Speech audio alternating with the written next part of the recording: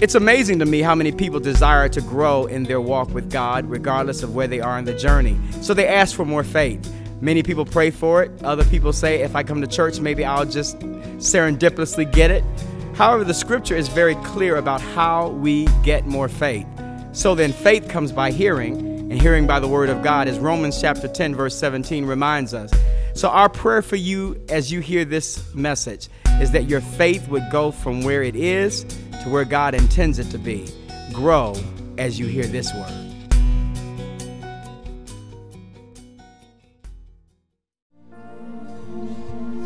Hallelujah. I just wish that we would not rush, but just stay in this space for just a moment. This is Black History Month, and I don't know if you know this or not, but you are your ancestors' dream.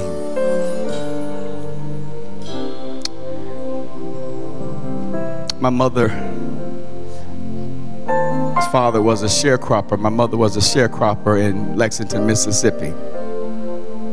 Those who don't know what sharecroppers are, they're just modern day slaves. Didn't own the land. My mother picked cotton from sun up to sundown and had to give all the cotton she picked to the master who owned the land. But I had a praying mama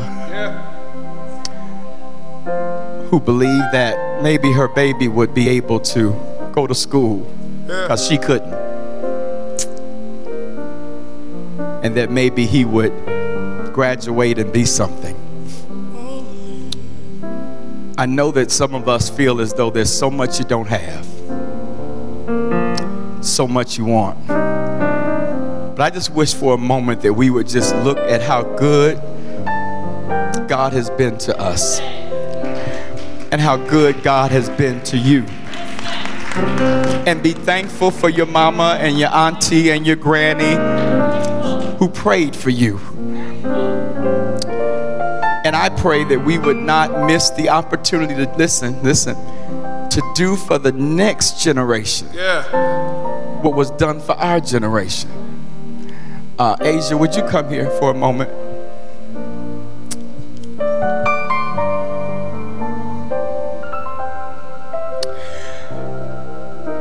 Let me just say this, you all. I'm super emotional today.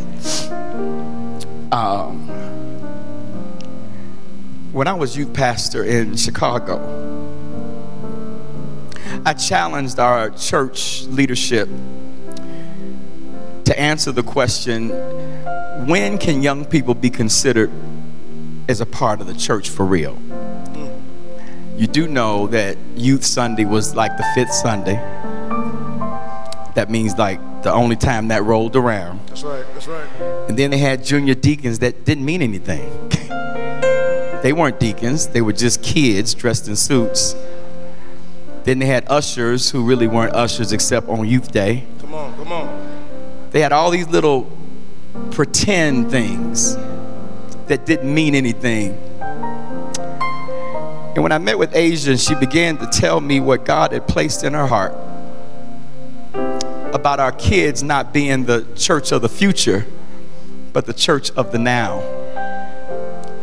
And that she wanted to equip and she wanted to train them to realize what their spiritual gifts are. That at the age of 8, somebody could say, I'm an apostle. At the age of 10, somebody can say, I am an administrator. I know that I have the gift of prophecy. And I just want to say to you publicly, in the face of God and these people, when you obey a call like that,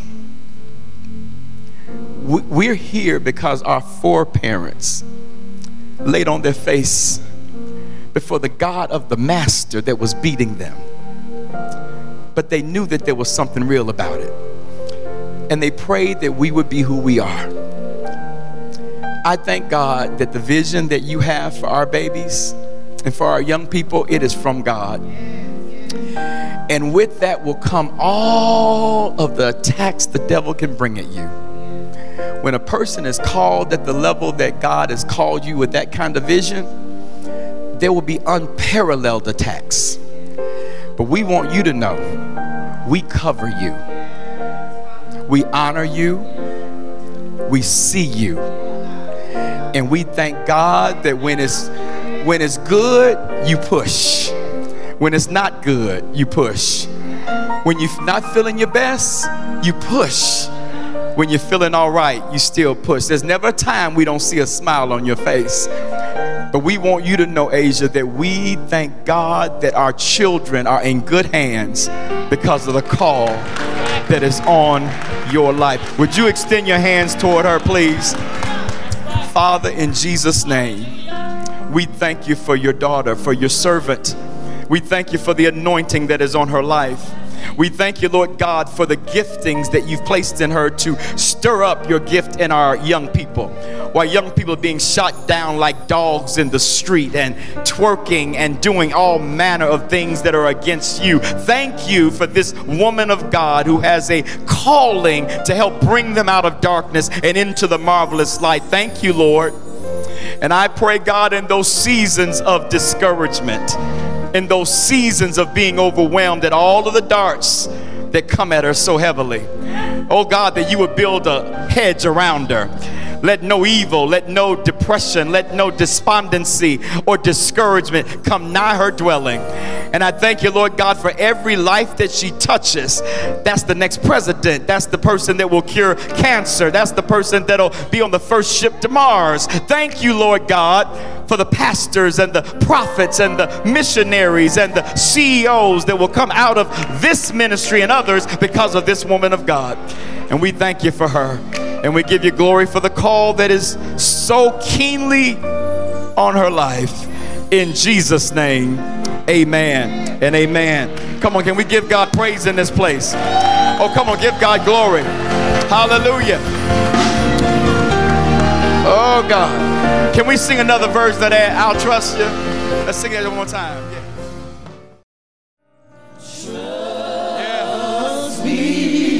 Hallelujah. Father, that is our prayer. That is our declaration as we stand on the shoulders of those who have gone before us, who trusted you. We still put our trust in you. Father, we pray for the person who is listening, who is here, who's in the midst of a very difficult time where it's hard to trust. Holy Spirit, would you give the capacity, the ability to do what seems impossible. Father, we pray in these next few moments as we gather together around your word, and we pray that you would speak to us and that you would draw us ever closer to you. For someone who doesn't have a relationship with you at all, God, would you move and bring them into a saving relationship with you today? For the person, God, who already knows you but who strayed away, bring them back. For the believer who is in love with you, would you say something? Would you speak something that would make their relationship go even deeper? We'll be careful to give all glory and praise where it belongs to you. And it's in Jesus' name that we pray. Amen and amen. Give the Lord praise if you can do it. Amen. You may be seated in the presence of the Lord. Several things I could say, but I want to keep moving a little bit. But I do want to let Sister Ruthie know we are praying for you. Many of you know that I've been lifting that name up for several weeks, but she is in very serious condition. And we're asking that you all would pray for her, Katrina, and that family. We're praying for all of you as we know that you are believing God. And we know that one great thing to know that even when sickness and those things happen, that when you got a relationship with, all right, I need another mic because this is about to go out. When you have a relationship with God, it gives you a peace in the midst of all kind of stuff. And so I pray that you all would be mindful of all those in our church who are sick and shut in and ask for God's grace. For those of you that are watching online, let me just say to you how grateful we are for you. It is such a blessing to us every week to get so many emails and different responses from those of you that are here in the Metro Detroit area and beyond. And so we want to say to you, even though you may not physically be in the building with us, we are so grateful that you are part of our E-Church family. So can we just give praise to God for all of our E-Church family members? Oh, come on, Citadel, do better than that. We appreciate y'all. We thank God for you, and we're so grateful for the opportunity that we have to be all that we can be for God in this place. Also, for those that are visitors, and if you're with us and you're not a member of Citadel of Faith, would you just wave at us if you're a visitor today? If you're a visitor, welcome, welcome, welcome. So glad to see all of our visitors, and those again that are online, we're grateful for you. We know there are options that you have, and there are places that you could go, and we're grateful that you are with us. As we prepare to go into the message today, many of you know that over the past several months, even in last year, we have endeavored to be mindful of the other. And I say this at the opening of this message because I do believe that many of you will be collecting this message and viewing this message, especially those that are online.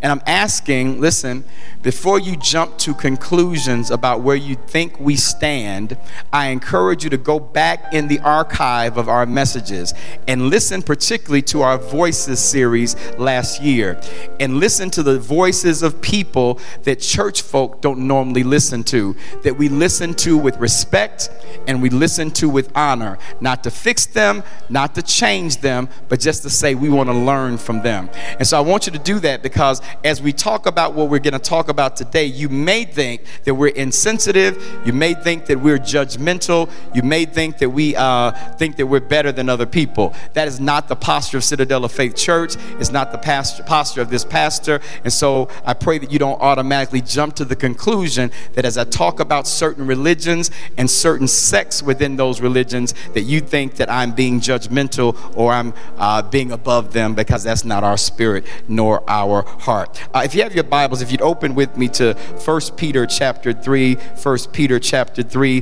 verse 15, 1 Peter chapter 3, verse 15.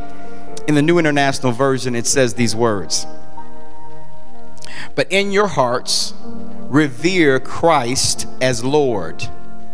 Always," say always, "always be prepared to give an answer to everyone who asks you to give the reason for the hope that you have. But do this with gentleness and respect." Let me read that again. "But in your hearts, revere Christ as Lord. Always be prepared to give an answer to everyone who asks you to give the reason for the hope that you have. But do this with gentleness and respect." I want to talk from the subject today, the God of your scriptures, the Bible and other sacred writings. The God of your scriptures, the Bible and other sacred writings. If I had a subtitle, I would say reasons. Okay, anyway. The text, the text says, when someone approaches you about the hope that you have in Christ. I believe that you're in church today. I believe that you're listening online because you have some measure of hope in Christ. Nobody's doubting the fact that you are a Christian, that you believe that Jesus is Lord. As a matter of fact, you saved, sanctified, filled with the precious Holy Ghost and that of fire. And so we understand that you are saved, but that's not what it says in its entirety. It says, we know you got a relationship with the Lord. We know that you revere Christ, but always be prepared to give an answer to everyone who asks you, watch this now, not asking you what you believe, but the reason for the hope that you have. Are you able to give an answer to the reason why you believe what you believe? Most people believe what they believe, but cannot give a reason to why they believe what they believe. And that is why many people are intimidated by Jehovah's Witnesses. And we're going to talk about this a little bit later. Many people are intimidated by the Muslims. Many people are intimidated by the Hebrew Israelites because they know more about your Bible than you do. Oh, don't look at me like that. That's why you don't answer the door, because you know that when they open the door and ask you a reason for why you believe what you believe, all you know is, I've been in church my whole life. God is in me. Holy Ghost is moving. That's not a reason. And as intelligent people, especially for the next generation, we cannot rely on emotion and feelings. We've got to be able to give a reason for why we believe what we believe. Are you following that? And so you all, this year we've been talking about, in the first few weeks of the year, the Bible. And we went into its origins, and we went into the canonization of the scriptures and why we have the 66 books of the Bible. And then we went into what is the Old Testament and what is it comprised of, and what is the New Testament, who are the authors or who are the people that God used to write it, and all of that. And so we shared those things. And now we turn the corner, you all, and began to now look at the Bible or the scriptures that we have and look at it in relationship to other sacred writings. Now this is important, you all, because listen, I opened up by saying this one time in a message. If you've ever been to Dearborn or if you've ever been to Southfield, you will notice very strong demographics in those two communities. As a matter of fact, Dearborn has the largest concentration of people who are Muslim outside of the Middle East in America. Dearborn. And so when you go to Dearborn, you all, even in America, with all of its laws and all of its progressive kind of attitudes about women and about dress and how people act, those people don't care nothing about y'all laws. Those women who are in Dearborn, who are devout Muslim women, they're going to wear their attire. They're going to be behind the man. And you can say whatever you want to say about misogyny or whatever you want to say about women's lib, or you can say what you want to say about what the law says, because their sacred books dictate how women are to act. They act that way, and nobody confronts them. Hear what I'm saying to you. Go to Southfield, you'll find the Jewish community there, and you will find them on the Sabbath day walking. You will not see them driving. As a matter of fact, it is imperative that in any Jewish community, the synagogue is within so many feet of where you live, because walking beyond that means you're laboring on the Sabbath. So they build communities based on their location to their places of worship, because to move beyond it by foot means I'm working and I'm violating the Sabbath. We have no idea the Sabbath. But as a matter of fact, back in the day, y'all don't know this, but mama and grandmama and them didn't iron on Sunday, didn't cook food on Sunday, because that was the Sabbath. You don't even come to church on the Sabbath and forget about ironing. But anyway, in Southfield, those people in the stores recognize that, you know what, they can't look at certain things on the Sabbath because that is sinful. So we're going to cover all of the newspapers and all of the magazines in CVS and in Walgreens, because we don't want the Jewish people to be offended. But wait a minute, our First Amendment right says I got the freedom of speech. We capitulate for their sacred book. Why are Christians being asked to capitulate from our sacred book when other religion systems are not being asked to capitulate from theirs? Are you following what I'm saying? But if you don't know what your Bible says, then you don't even know the uniqueness of what you have. Compared to other religions, you all, Christianity is unlike any other religion. Let me explain why. First of all, there are only three primary monotheistic religions. Now, there's two separate categories of religious systems: polytheism and monotheism. Mono means one, poly means many, right? And so the Abrahamic religions are all monotheistic. Amazing. So Islam also finds its origins in Abraham. Did you know that? Because Abraham had a promise from God, your wife gonna have a child. He said, I don't bet more believe that than a man in the moon. So he went in and got it in with Hagar, his maid, and had a baby by the name of Ishmael, and that is the leader of the Islamic religion. So the foundations of Islam, that's why Jerusalem is central to them, because Abraham is also central in Jerusalem. So they find their roots in Abraham. Monotheistic, though, they believe in one God, Allah. Judaism also, obviously, they believe in one God. It's the God of the Old Testament, Jehovah. And then, of course, there's Christianity. We believe in one God in three persons. But every other religious system is polytheistic, which means they have many gods. And all religions, for the most part, have different scriptures or different holy writings in which they adhere to. Now, listen, you all, all religions have their writings giving particular things people must do, practices they must engage in, so that, listen, after they enter into this relationship with their God, they then live their life doing these things that their holy writings ask them to do. And then upon death, there's a scale to measure how much they fulfill the requirements, and that determines whether or not they have acceptance with their God. All right? Let me just ask this question. Do you think that Jehovah's Witnesses is just going to be in the airport with them little things just because they want to? Do you think that when people are pulling out those mats and praying 3 times that they're just doing that? That is part of what their religion asks them to do so that they can gain favor from their God. Christianity, unlike that, says that the moment that you accept Jesus, you are accepted by God.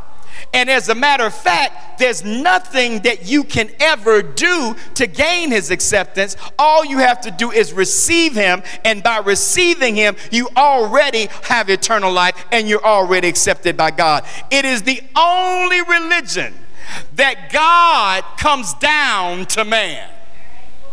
Every other religion requires us to do various things to come up to where their gods are. And so let's go through some of these religions and their sacred writings so you can just be aware of this. Of course, this will be available online for you all to go back and look at will.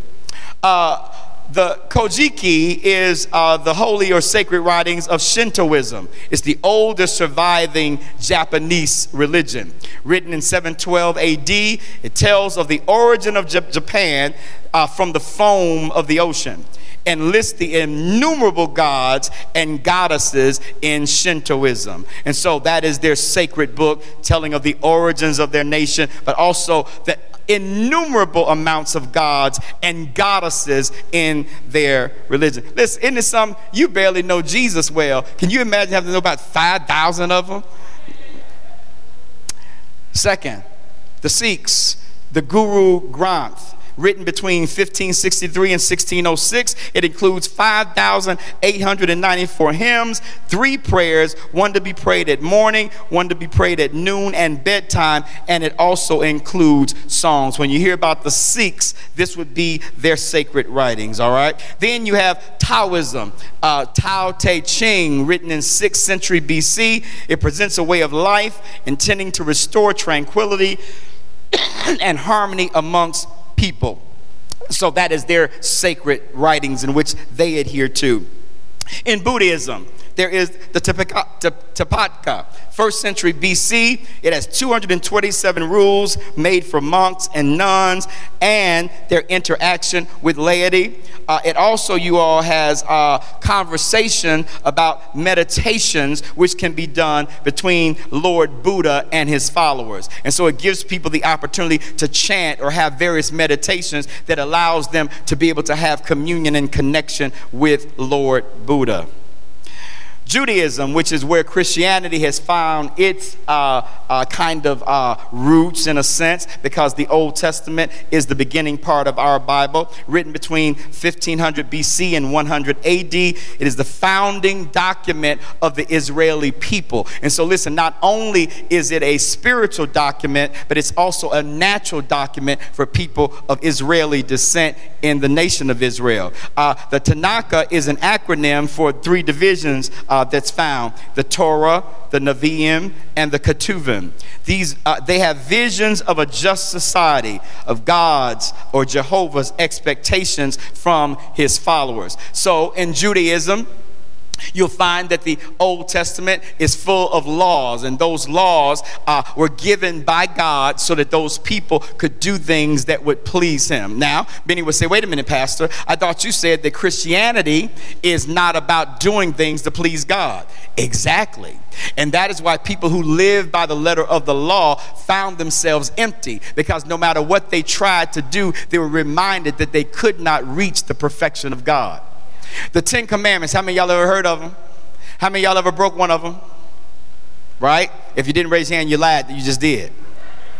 All right, all have sinned and come short of the glory of God. So listen, watch this now. You've heard me say it a million times. Why would God give 10 commandments of what every person must do to please him, knowing that we could not? He did it so that he would let us know it is impossible to please God without God.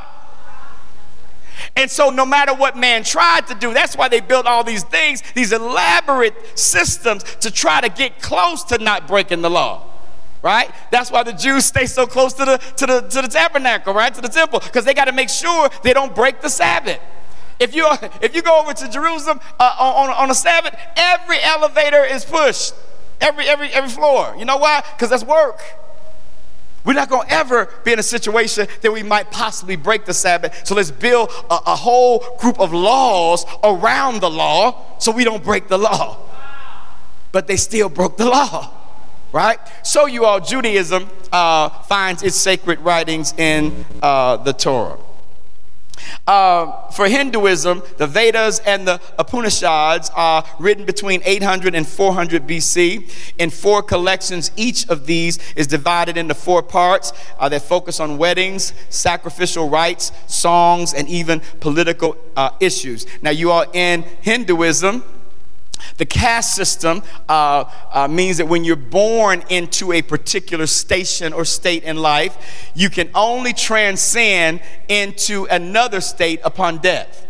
And in that death, you reincarnate and you become maybe another higher station in life. And so reincarnation is part of their theme and part of their focus, but their holy writings are found in the Vedas and the Upanishads. Now, I'm going to turn the corner, you all, because it is Black History Month, and I think it's so important to really realize some things so that we are not ignorant. The Bible says, in all of your getting, get an understanding. And again, I think it's so important that Christians are able to give a reason for why we believe what we believe. Most church people grew up in church just doing church stuff and never asked the question, what does that mean? Why do we do that? Where did that come from? So let me just share some things that are very important so that we can get a clear understanding. So when the colonizers decided to figure out how to get some more money, they realized that slave labor is a great way to get money. Imagine if, how many of y'all got a job? Imagine if your job could get you to do what you currently do and not pay you. Ever. Right? That's slavery. And so what a benefit, right? So I know we don't like it. It's wrong. It's evil. And it is wrong. And it is evil. But for the person that benefits, that is a good deal, right? I get to have you working all day, all night, doing whatever. I ain't got to do nothing but make sure you got some basic food and maybe some shelter of some kind. And so you all, that has been the story of colonialism and their desire to enslave people for benefit, all right? So my people, people who look like me, were taken primarily from the continent of Africa, from the northern part and from the western part of Africa. And when they got over to the United States, now watch this now, I'm in a partnership with St. Luke's Church, and I encourage those of you all who have not been on the calls with us. We're on Zoom calls every other week, and so it's not going to be this coming week, but the following one. We'll make sure we announce when that will be. We've been in partnership with them and talking about how Christians now, listen, how Christian pastors and Christian missionaries had a struggle. They had to figure out, now, how do we fulfill the Great Commission with slaves? How do we tell the story of Jesus' salvation and God's love for his people to people that we have enslaved? And it was difficult for them to figure out how to do this because they were afraid that if they gave Jesus and salvation to the slaves would be like, wait a minute, he whom the Son sets free is free indeed. That means I shouldn't be under you. So they were afraid to help them read and write and learn, fearing that that knowledge would lead to rebellion. So watch this now. Watch this. Hear this. So the religious leadership, pastors, missionaries came together and said, listen, let's figure out a way that we can rewrite the scriptures so that we can let them know that, yes, you can be saved, but you still are not fully human. And that is what they did. To justify slavery, they gave the slaves Jesus, but they said your salvation does not equate with your freedom. Now, you say, well, what does this have to do with sacred writings? I'm glad you asked. Because they also believed that black people and Native Americans or people that were indigenous people were heathens. And the only way they could be culturized would to be brought into the European way. Because all the people in Africa are heathens. All of them don't know how to read, don't know how to write, don't have no religious system. They just a bunch of crazy people swinging through the trees like Tarzan. Not true. I want you to turn in your Bibles, if you don't mind, to the book of Acts. I want you to look at this text here, if you don't mind. Acts chapter 8. Acts chapter 4. I'm sorry. Acts chapter 4. You know, one of the things that that we need to know as people is that just because somebody tells you, Acts chapter 8, Acts chapter 8, verse 26. Acts chapter 8.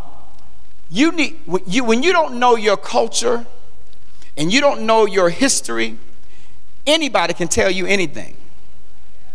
And if you think that people of color had no history except when they got to America, you really don't understand history. So look at Acts chapter 8. It's in the Bible. It's in the Bible.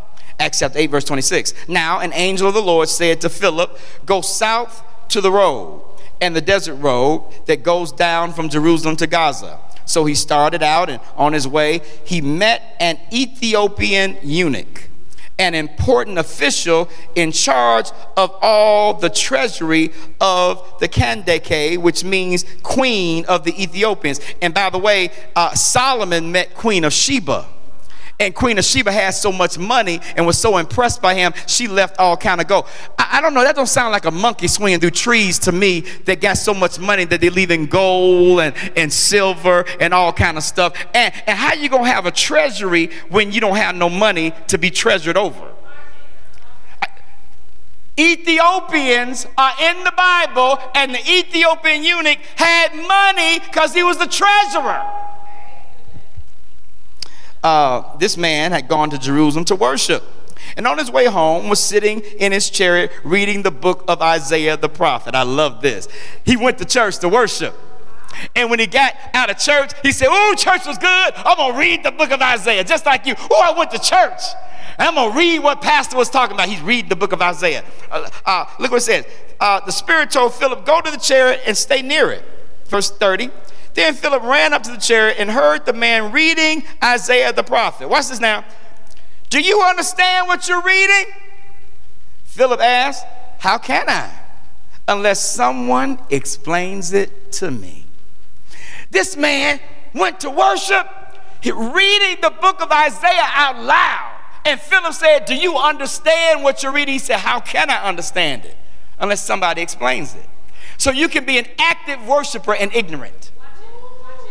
You can be a reader of Isaiah and ignorant. And there are a lot of us who go through the recitations of church life, and we are still unable to give a reason for why we believe what we believe. We're ignorant. And the Bible tells us that he sat down with Philip. So Philip invited him to come up and sit with him. This, verse 32, this is the passage of scripture the eunuch was reading. He was led like a sheep to the slaughter, and as a lamb before its shearer is silent, he did not open his mouth. In his humiliation, he was deprived of justice. Who can speak of his descendants, for his life was taken from the earth? The eunuch asked Philip, tell me, please, who is the prophet talking about? Himself or someone else? Isn't that something? He just happened to be reading the text that talked about Jesus.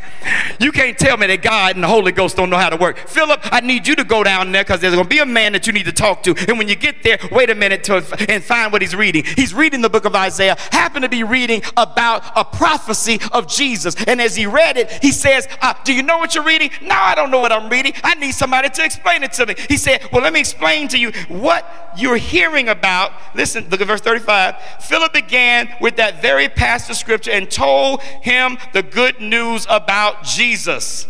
As they traveled along the road, they came to some water, and the eunuch said, look, here is water. What can stand in the way of me being baptized? He said, not only have I gotten revelation about Jesus, but now I'm ready to go up in the water.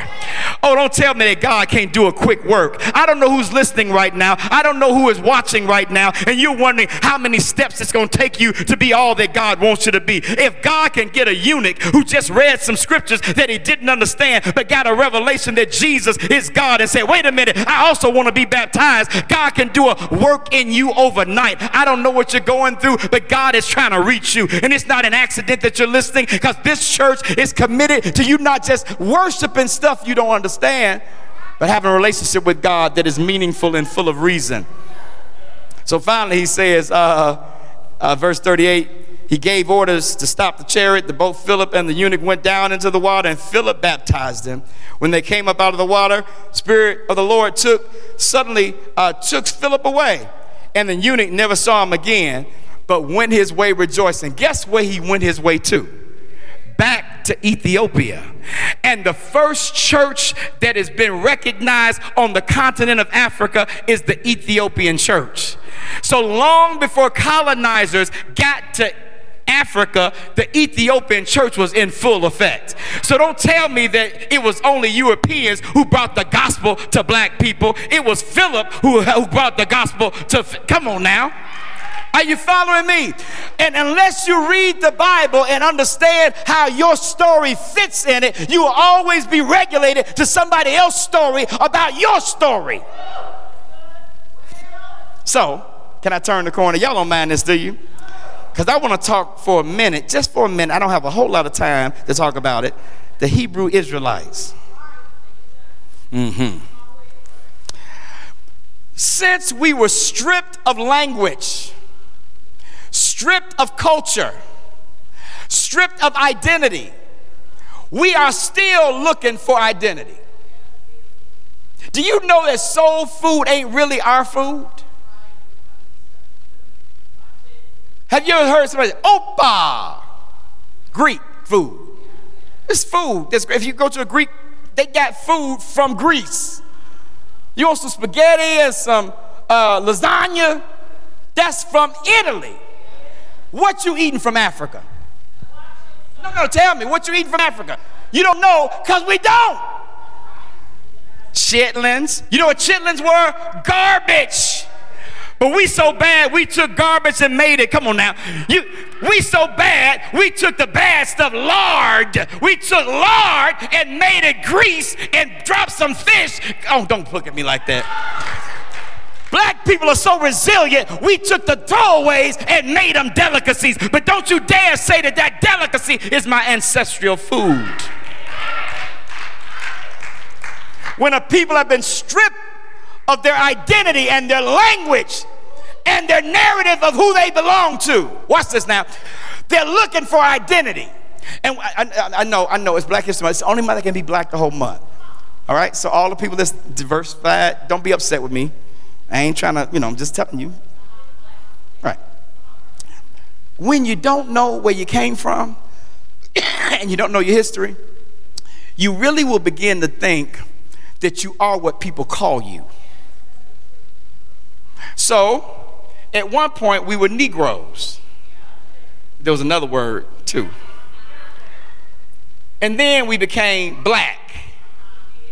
But then we said, wait a minute, why does everybody else have a nation connected to their identity? Irish American, Italian American, Polish American, and then you're black. They said, so no, and I get it. I ain't from Africa, I'm from Finko. You know what I'm saying? I get it. I know y'all. I know all y'all. Don't be telling me I'm not from Africa. I'm from the United States. I ain't never been. I get it. But what I'm saying is, the reason why the term African American evolved is because we said we needed to find something that connected us with land. Are you following me? When that emptiness is present and the title is given to us as black, people begin to search for significance and meaning. And can I tell you something about the Christian church that makes us unappealing? Depending on which church you go in, you will find a different experience in every church. Go to the mosque, same experience. Go to the temple, same experience, but not the church. You go to one church, if you don't speak in tongues, you ain't got the Holy Ghost. Go to another church, if you don't get dunked in the water, you ain't saved. Go to another church, if you're a woman, sit down.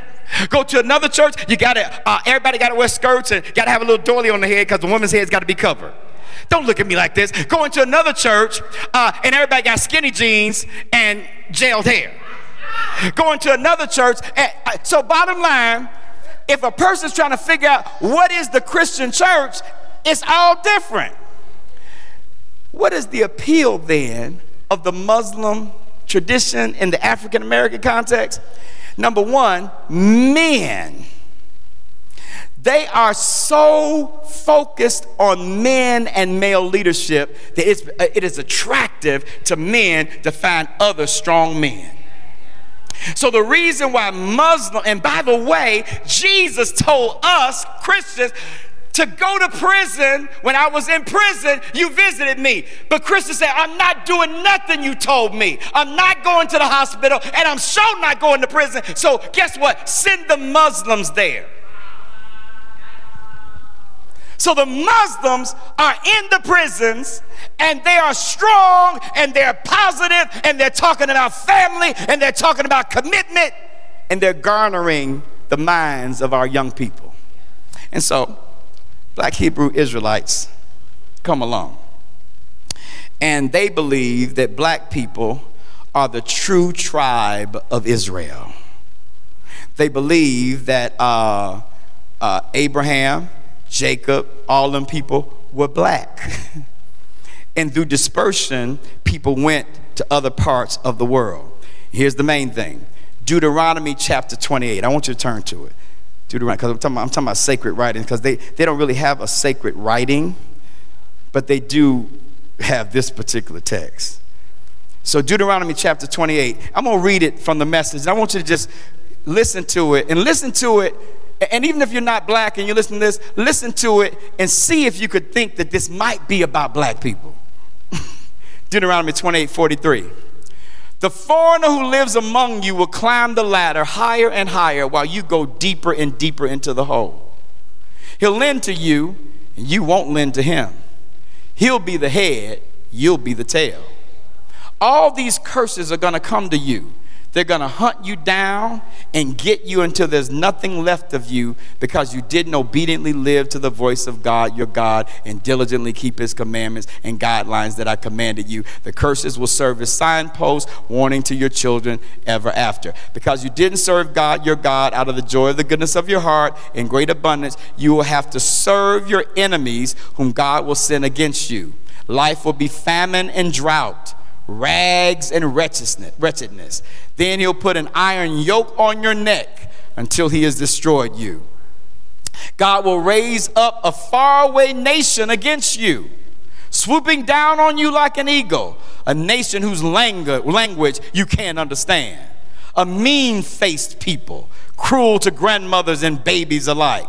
They'll ravage the young of your animals and the crops from your fields until you're destroyed. They'll leave nothing behind, no grain, no wine, no oil, no calves, no lambs, and finally, no you. They'll lay siege to you while you're huddled behind your town gates. They'll knock those high, proud walls flat, those walls behind which you felt so safe. They'll lay siege to your fortified cities all over the country, this country that God, your God, has given you. That is the main text for the Hebrew Israelites. And they believe that that text is actually saying that they, the original Jew, because they believe that people of color are the original Jews, that because of that text, it is a direct parallel to the Middle Passage and to slavery. And they also believe that every current Jew that exists is an imposter and a fake. And so when Kanye West and Kyrie Irving make those statements, they're making those statements deep in the language of Hebrew Israelites. Kendrick Lamar is a Hebrew Israelite. Now let me say this to you all. I respect everybody. I opened up by saying, go back in our message history and listen to people that we brought to our church. I have a friend of mine who I'm gonna just tell, he invited me to go on a mushroom retreat to smoke and eat mushrooms and experience God with some weed. The cannabis pastor. Yeah, I mean, he invited me. And he may be listening. Craig, appreciate it. I'm going to get back to you. I don't think I'll be able to make it, but I do appreciate the invitation. So listen, lest you think I'm a judge and I'm trying to, but listen, I don't have a heaven or hell to put nobody in. I'm not better than you. I am a Christian pastor of a Christian church, and I am obligated by God to explain the difference between what we believe and what everybody else believes. So hear me well now. You cannot be a follower of Jesus Christ and embrace other religious systems. You can't. Jesus is the only way for you to be saved. And if you call on anybody else's name, you are not a believer in Jesus. We need to stop playing games with the devil. You need to stop playing games with God and doing a hot mix between scripture and this other stuff. You need to be careful about what you're letting in your ear gates. You need to be careful what you let your children listen to. I don't care how good the artist is, there's spirits in music. And when those people are pushing their doctrine in music, you end up getting a kid that don't want to come to church because all of a sudden they done got something in their spirit that's demonic. So, can I close?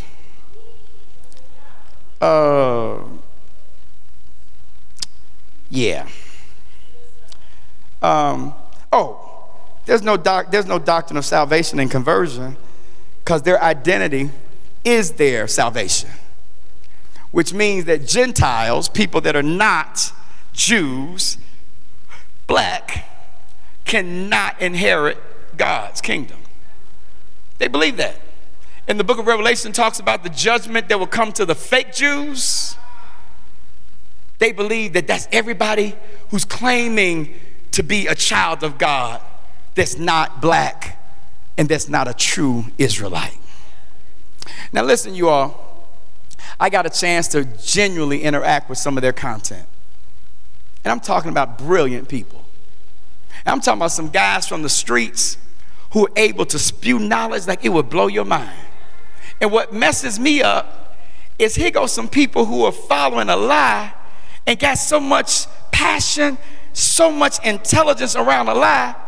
And here you got the truth and you can't give a reason for why you believe what you believe. How is it that people who believe lies can be more articulate about a lie than we can be about truth? And so I just got one last scripture to share with you, and then I'm going to take my seat. It's first Sunday. Y'all ready to have communion and be spiritual? Acts chapter 4, verse 12. Let me say this to you. The reason why I'm a Christian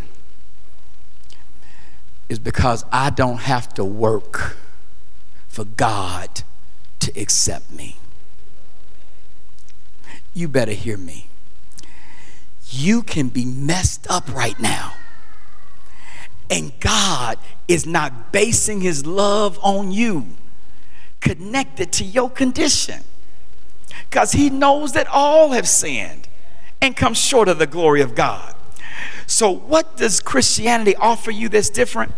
The moment, listen, that you just accept, not work, not praying, not going out and passing out, not standing out in the cold, bean pot, you want the news, not doing none of that. The moment you accept the gift, and that is why it's so hard for people to follow Christianity, because they can't believe it's that easy. I'd rather work my way up because that seems more logical. Have you ever had somebody do something for you and you want to know what's the catch? Right? Well, that's what Christianity is to most people, a big old catch. You mean to tell me I ain't got to work for it? Some of y'all are saved and you still don't believe you're saved because you've equated your actions with your salvation. That's why some of y'all get saved every week. If I asked you, are you saved? And you be like, I don't know. And I'm like, did you accept Jesus last week? Yes. Then why you got to get saved this week? Well, I cussed somebody out Thursday. Somebody said, this is not a permission. Can people who commit suicide go to heaven?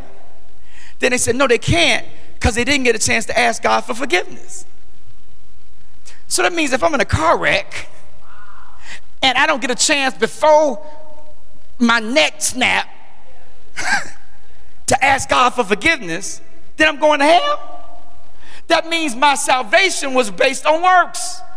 You do not have a salvation that is based on works. It's based on the finished work of Jesus Christ on the cross. All he says to do is accept me. And the moment you say, Jesus, I accept you into my life, at that moment you are saved, you are sealed, and you are secured for eternity. As a matter of fact, he says, now you have eternal life. Not when you die, now.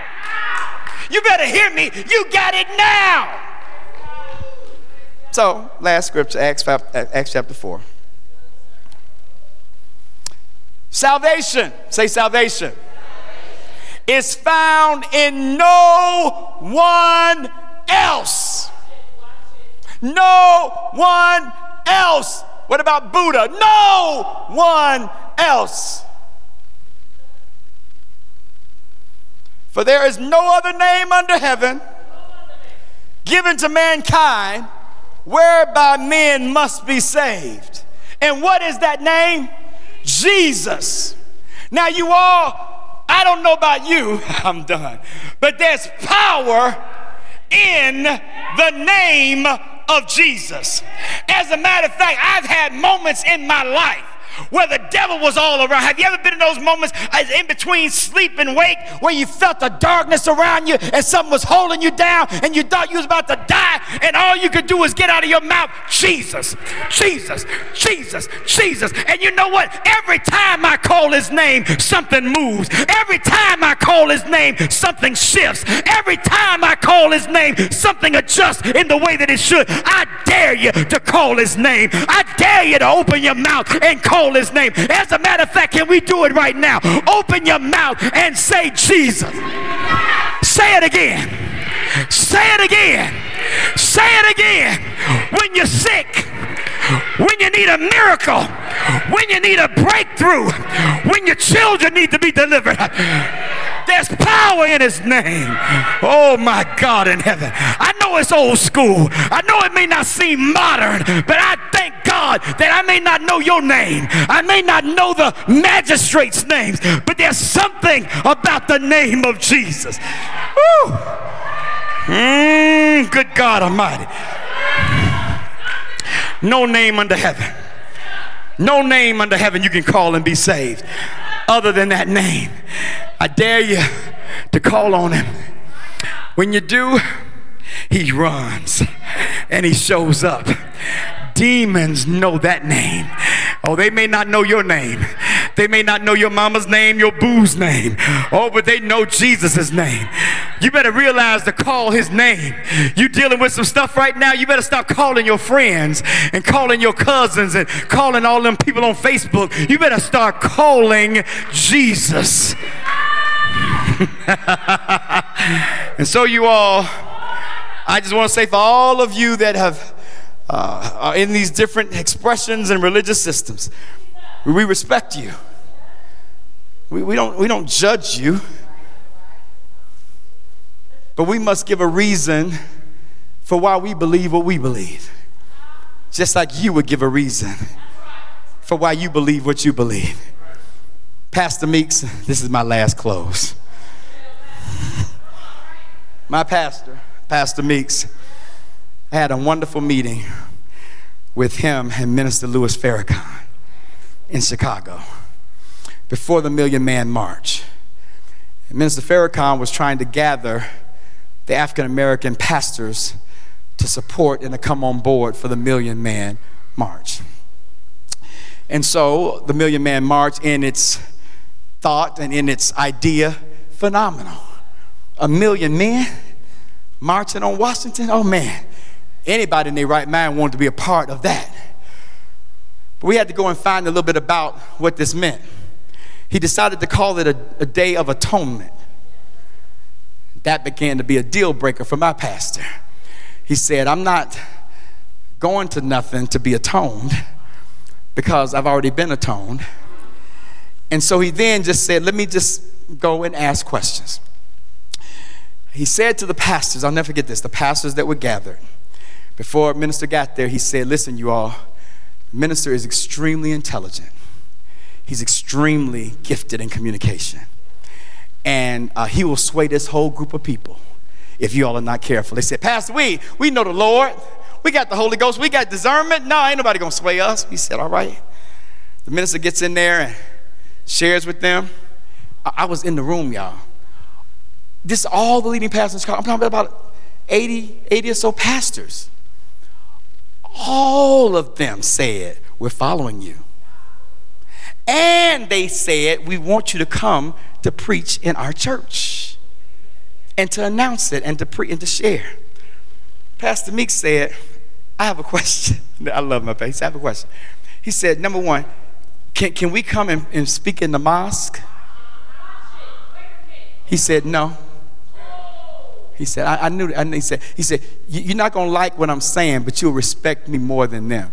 He said, our Bible teaches that if Jesus is not the only way, that people who don't believe that Jesus is the only way, that they go to hell when they die. Minister, would you like to accept Jesus as your Lord and Savior? I said, that's my pastor. And he said, you know, the arrogance or whatever. Bottom line, the minister went on to speak in different places.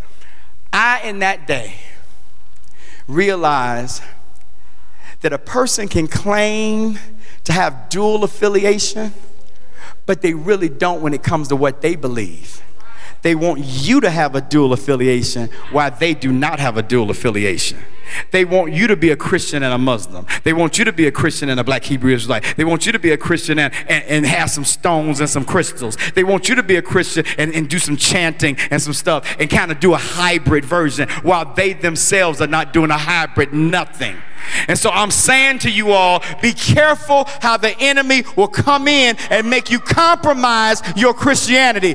My hope is built on nothing less than Jesus' blood and righteousness. I dare not trust the sweetest frame, but wholly lean on Jesus' name, on Christ, the solid rock we stand, and every other ground is sinking sand. Is there anybody that believes that in here? Jesus is Lord. Jesus is Lord. Jesus is Lord. Let's pray. Father, we honor you and we bless you on this first Sunday, and we thank you so much for letting us, Lord God, be able to intelligently look at our brothers and sisters globally, understanding why they worship and how they worship and their sacred writings. This message was not intended to speak down on anybody. This message was not intended and is not intended to have anybody be made to feel like they're less than. Because Jesus, you would never do that. But this message was intended for the Christian community to not be ashamed of the gospel of Jesus Christ. Nobody else is ashamed to wear their garb. Nobody else is ashamed to worship the way they worship. Nobody else is ashamed to believe what they believe.